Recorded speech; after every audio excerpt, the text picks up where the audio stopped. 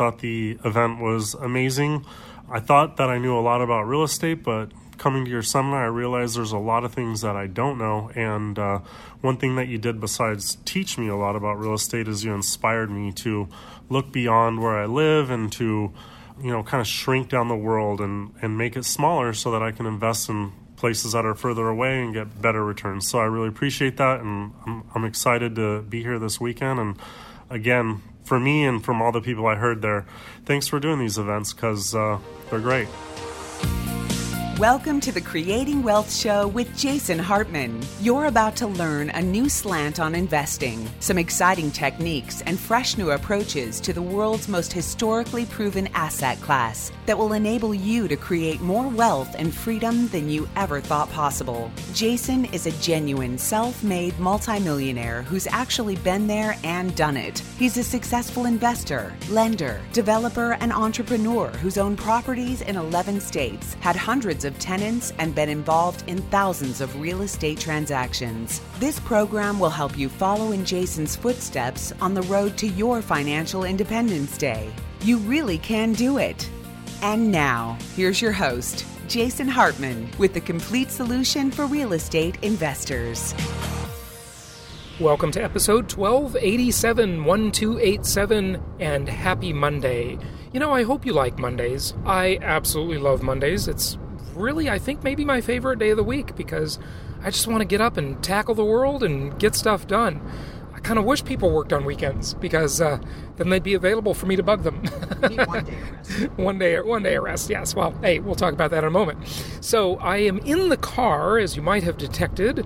This is an on-the-road podcast episode with my guest today, who you've heard on the show before, our client and man of the cloth, Rabbi Evan Moffic. We are in Chicago, and he has graciously offered to give me a ride to the airport, and he's also driving Coco to the airport. For those three of you listeners who don't know, Coco is my dog. We're on our way to catch a flight back to Florida. Been here for a couple of days, and yesterday Evan attended this little meeting/conference, kind of mini conference I was part of. We got to talking about some things, and today we want to talk to you about his presentation. So I guess this will serve as another speaker announcement for our upcoming Profits in Paradise event. We're going to talk about that, and we're going to talk about the wealth and happiness connection. But we're also going to talk about his animal. One of his animals in his home. His kids absolutely dig this animal. It is a hedgehog. So last night, after he sent me a video of his daughter with a hedgehog, I started thinking about that old parable, or that, I guess it's a poem, right? I think it's a Greek poem, if I'm not mistaken, about the fox and the hedgehog. And then it reminded me of Jim Collins' book, Good to Great, a very renowned business book, that talked about the fox versus the hedgehog strategy. And I thought, this really applies to real estate investors. Tell us about the hedgehog. By the way, here's Rabbi Evan Moffic. Hello, so great to be with you and great to be with Jason. Any chance to get to learn and talk and be together is a gift.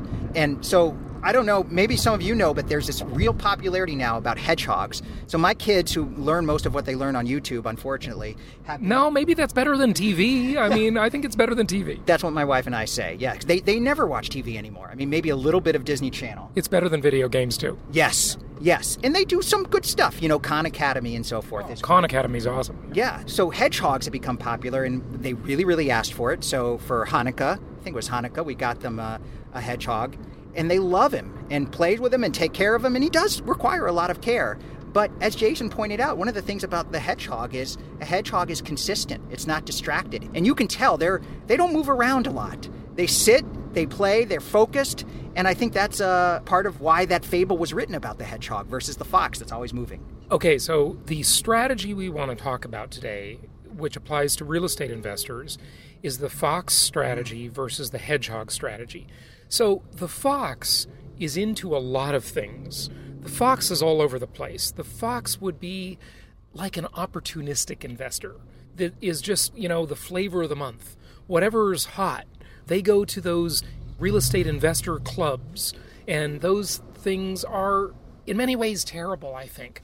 They go on these real estate websites where they've got all these people talking about all these things. Look at what we've got to realize as real estate investors is it is a giant industry really an industry. And I'm not talking about people who make their sort of career or job income from real estate, like real estate salespeople or lenders or title insurance people or anything like that. I'm talking about just the real estate investment industry is a giant industry. There are so many things people can do. And look at, I'm quite a fox in, and I don't mean that by looking at the mirror. That's, well, you know. That used to be the expression, you know. When I was a kid, we'd Foxy see a cute girl and we'd go, what a fox. And then there was that song, Fox on the Run. Yes, sweet.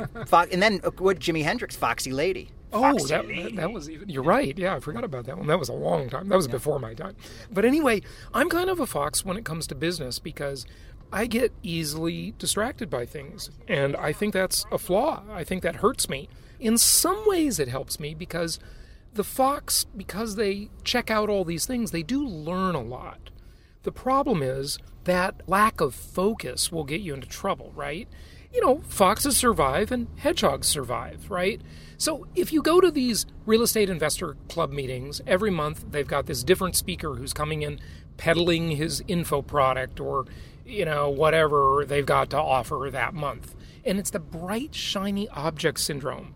And that can really, really hurt you because more so in investing than if you have a business and you fall for the bright, shiny object of, oh, here's the marketing deal this month or the technology thing this month we've got to implement. With investing, it really takes more time to pay off. And you must complete the strategy to win. With those other things in, say, a business, you can win a little bit on the margins being a fox. You know, you might try the marketing program du jour and make some money with it. But with the investing, it really requires more of that hedgehog focus. So again, the fox is into a lot of things. The hedgehog is into one big thing. And that's really the difference. Well, you know, Jason, as you were saying that, I was thinking there's a paradox here because one of the things that we all have to do if we're going to be successful income property investors is take action. We all know the analysis of paralysis, people who sit and sit and sit. And in some ways... Paralysis of analysis. Paralysis of analysis. One of the things that, you know, people who are foxes, they take action. They may take rash action, but there is a part of... I think anyone who takes action, there's a part of us that is a little bit fox-like. So it takes a certain discipline to be able to take action, but also to not be distracted by all the possible actions we can take. And I think just part of that is experience. I think probably all of us at some point got involved in things that we probably later regret that we hadn't done. I mean, I think that's part of the process. One of the things that I try to teach myself is always have good options. That's why you never recommend buying really, you know, Class D property, you know, because there's not many exit strategies. That if we're going to take action, we should have options. And once we figure something out, we have to choose. And in some sense, that's all of life. Once you commit to something, you are foregoing other options. And so the hedgehog, you know, the hedgehog has to forego certain options in order to stay focused.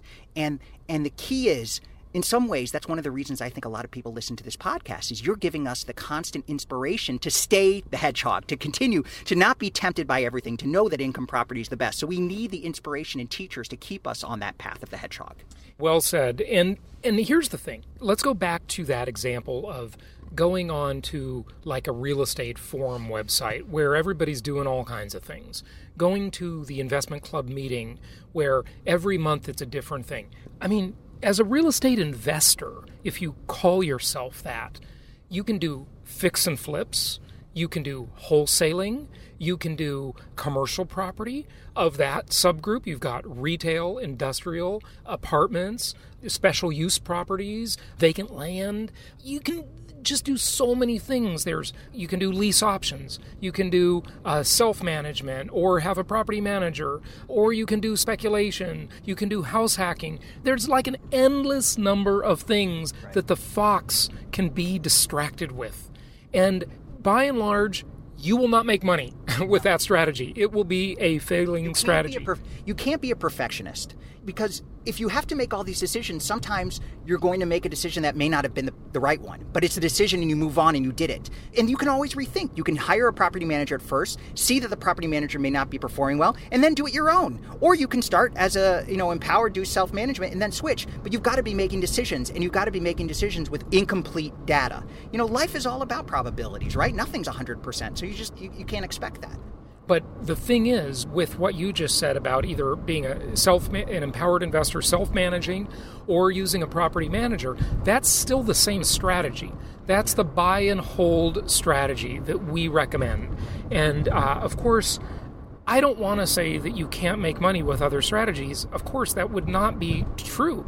You can make money with other strategies. You absolutely can. I'm just saying that over so many years of doing this and approaching 10,000 real estate transactions. I mean, folks, you'll be hard-pressed to find anybody with a bigger resume than yours truly, okay? And now listen, I haven't been doing this 10 years. I've been doing it a lot longer than 10 years, okay? I've been doing it a long time, since I was 19 years old, starting part-time while going to college. And so I've seen a lot of stuff. I've tried a lot of things, and I still try some other things once in a while. You know, I've got, between all my different entities, I've got enough money to speculate and take some risk and to be a laboratory, really, for myself, to learn some things, but also for you. So I can share those experiences, usually they're not positive, by the way, with you on the show and tell you what I've learned. And that's what I've been trying to do the last 15 years. And so you can make money with any of them. But for my money, I tell you, the strategy that works and works for the most people and is the most reliable is the simple buy and hold, long-term thinking, conservative strategy. Well, yeah, and I mean, that's actually when I'm still in the process because it's a new construction, but purchasing a short-term rental, I was a little nervous. So that would be an offshoot of the buy and hold strategy, not the traditional rental strategy of long-term leases, but short-term. But I made sure that it could function as a long-term rental. Good idea. Right. But here's another somewhat of a paradox, because I'm just reflecting on my own response to kind of what you're saying. In a way, we talked about this yesterday. You're competing with Wall Street. And Wall Street in some sense, has a way of, trapping investors' money. And this is as we know, income property is a much better way to build wealth and to use wealth that we accommodate for retirement and so forth. So the person who's going to be attracted already thinks differently. And if you think differently and you're open to different options, you may be tempted by some of the Fox strategies because you're already someone who's open to new ideas. And no one wants to be accused of being closed-minded, right? Right. But sometimes being the closed-minded hedgehog is the best strategy. It is. And I think you kind of have to make a decision at some point. You have to decide this is going to be my strategy and just continue to learn about it. That Russian figure skater, I've shared her quote. I can't remember who said it, but it was a Russian figure skater. And she said, "To follow without halt, one aim, therein lies the key to success." Oh, yeah. I mean, I think that's true. And the other thing is, I've gone through the journey myself. I mean, one of Jason's commandments is pools are for fools. Don't invest in something where you don't have control. And that doesn't mean a swimming pool. Although, you can do okay with a swimming pool in a rental property. It's not ideal. I wouldn't recommend having one. But there are some times where it does pencil out. Depends on the... But he's talking about pooled money assets, investing in funds. Right. And that can work out. I know several people who have gotten very rich investing. Yeah, but you told me yesterday those were the people running the fund. Yeah, the insiders. That's who gets it. That's who gets it. But there are some people that maybe they're very busy professionals. Maybe they just want to put their money and make 10% or 12%. Or 7% or no percent or negative 7%. Right. Well, as you say, there's nothing truly passive. Passive investments do not exist. Passive income does not exist. It is a myth being sold to us by Wall Street, by banks that have CDs, and by hokey, cheesy real estate promoters that lie. Passive income does not exist. And one thing I actually don't like, and there are some people who they start off encouraging people to buy their own real estate, and then they realize that they can make a lot of money getting people into syndications and into pools, and then they encourage people to do that. And that's wrong. And I think we know that, truthfully, the key, one of the reasons you listen to this podcast is to get education and to learn that being a direct investor is by far the best way to build wealth and where you get the most leverage. No question about it. If you've already achieved some degree of wealth, and you want to diversify it, or if you want to consider it risk capital or whatever, you can do those things. But the core hedgehog strategy should be following the 10 commandments, especially number 3, thou shalt maintain control, which Evan is talking about now. Very important there. And by the way, you can see properties, of course, at jasonhartman.com and go and take a look. But really nowadays, because inventory is so tight, inventory of properties, you need to be working with one of our investment counselors, and also subscribing to the Property Cast, which will deliver properties like a podcast, but it'll deliver the printed property proformas. So whatever platform you're listening to this on, type in Jason Hartman's Property Cast, one word. You can get those properties delivered to you automatically. But be working with one of our investment counselors because the inventory is moving too fast. Okay, so we have an upcoming event, of course, Profits in Paradise. This is an annual event. This one coming up is late October in Orlando, Florida. And for the first time ever, we're combining a property tour and maybe even 2 property tours with this event. The first one will be on Friday. That one is confirmed, Friday at 11 a.m.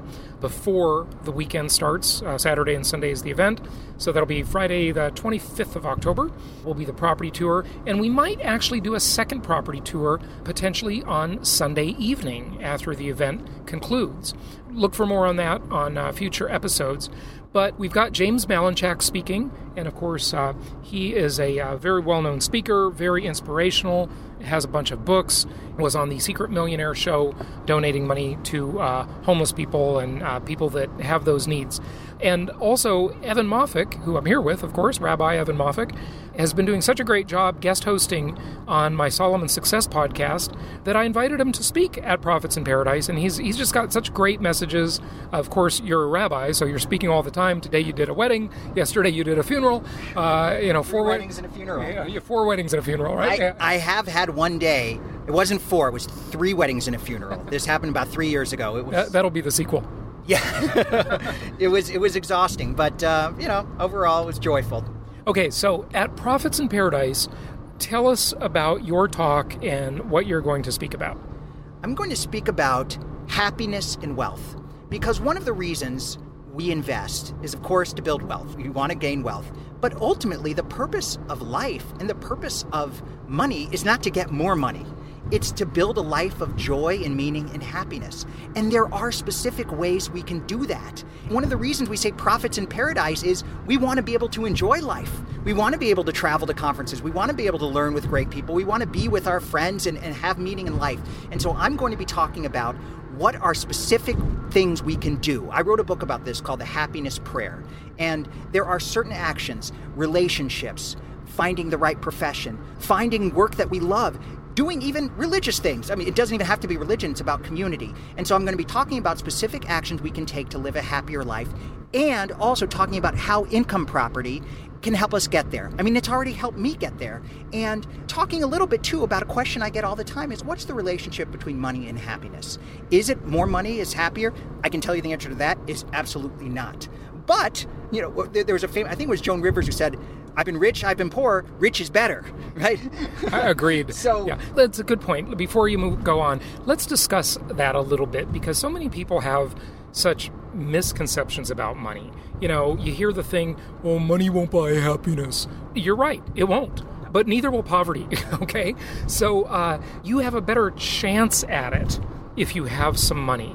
I've cited many times this study that was done in the 90s about, is there a sort of an optimum amount of money in terms of net worth and annual income that really does make one happy versus too much or too little? It's like the Goldilocks thing. It's got to be just right.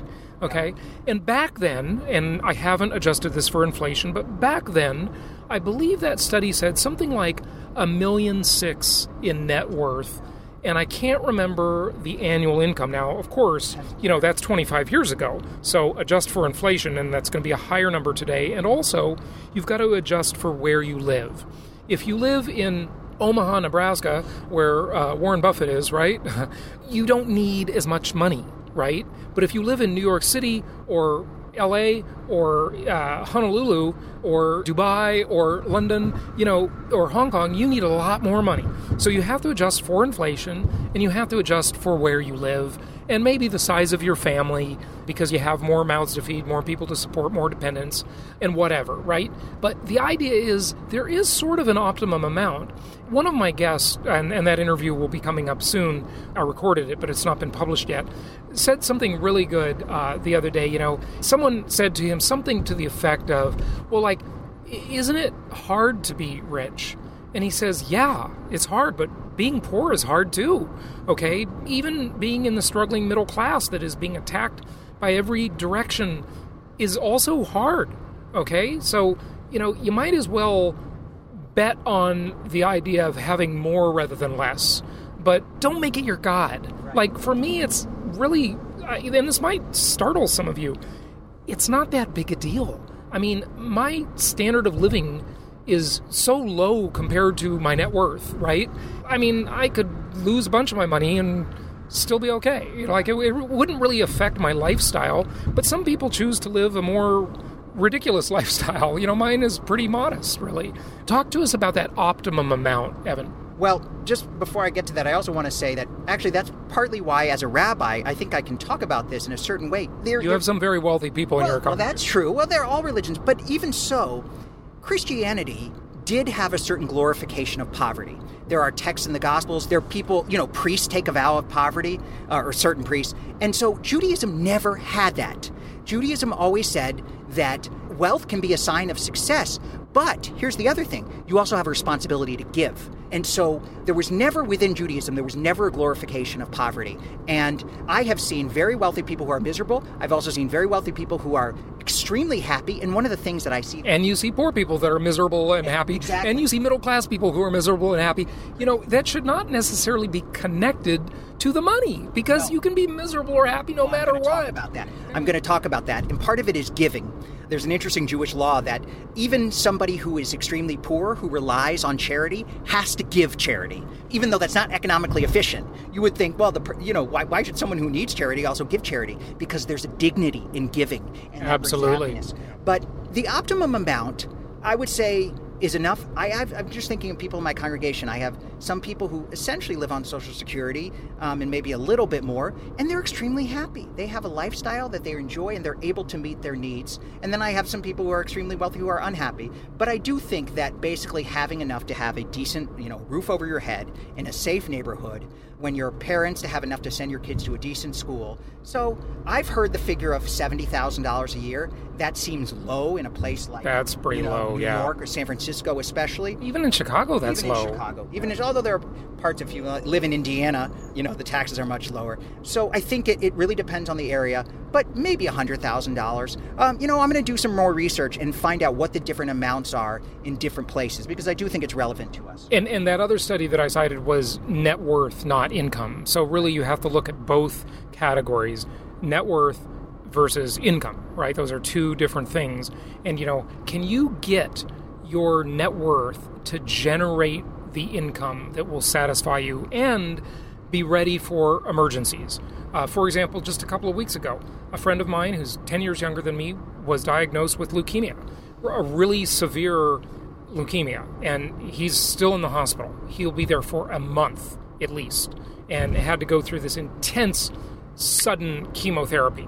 Now, that person has a pretty good business that he can leave, and his girlfriend probably doesn't have to do too much to manage it while he's stuck in the hospital, right?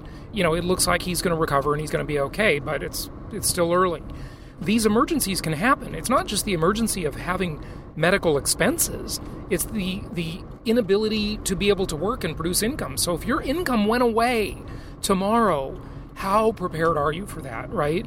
You need to be your own insurance. Yes, you can have disability insurance where there'll be all sorts of exclusions. They'll try not to pay. And, you don't want to rely on that. You want to rely on yourself.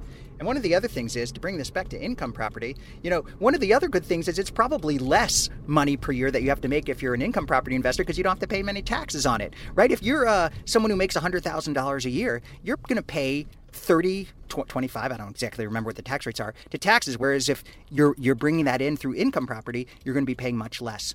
Especially if you follow my refi till you die plan. Yes. The other thing is, everyone probably has heard about the FIRE movement, financial independence, retire early. Now, there's a lot of great tips, but one thing I don't like about the movement is it does focus on penny pinching.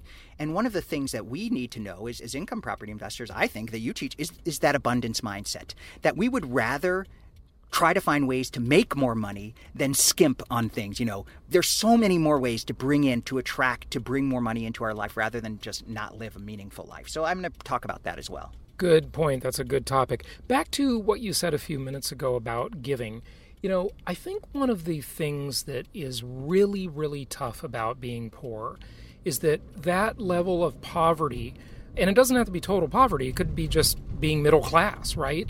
It deprives the person of the ability to give.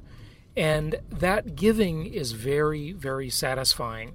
Now, ever since especially 2005, when I set up my private foundation, and by the way, I'll be happy to talk about that someday on the show if anybody's interested. I don't take any donations. That's simply my own money that I just give away. And by having the foundation structure, I've made it more an actual part of my life. Some of the stuff I do is my own mission to teach financial literacy to young adults. We have our own podcast. You can go to youngwealth.com, check that out, or check it out on any podcast platform.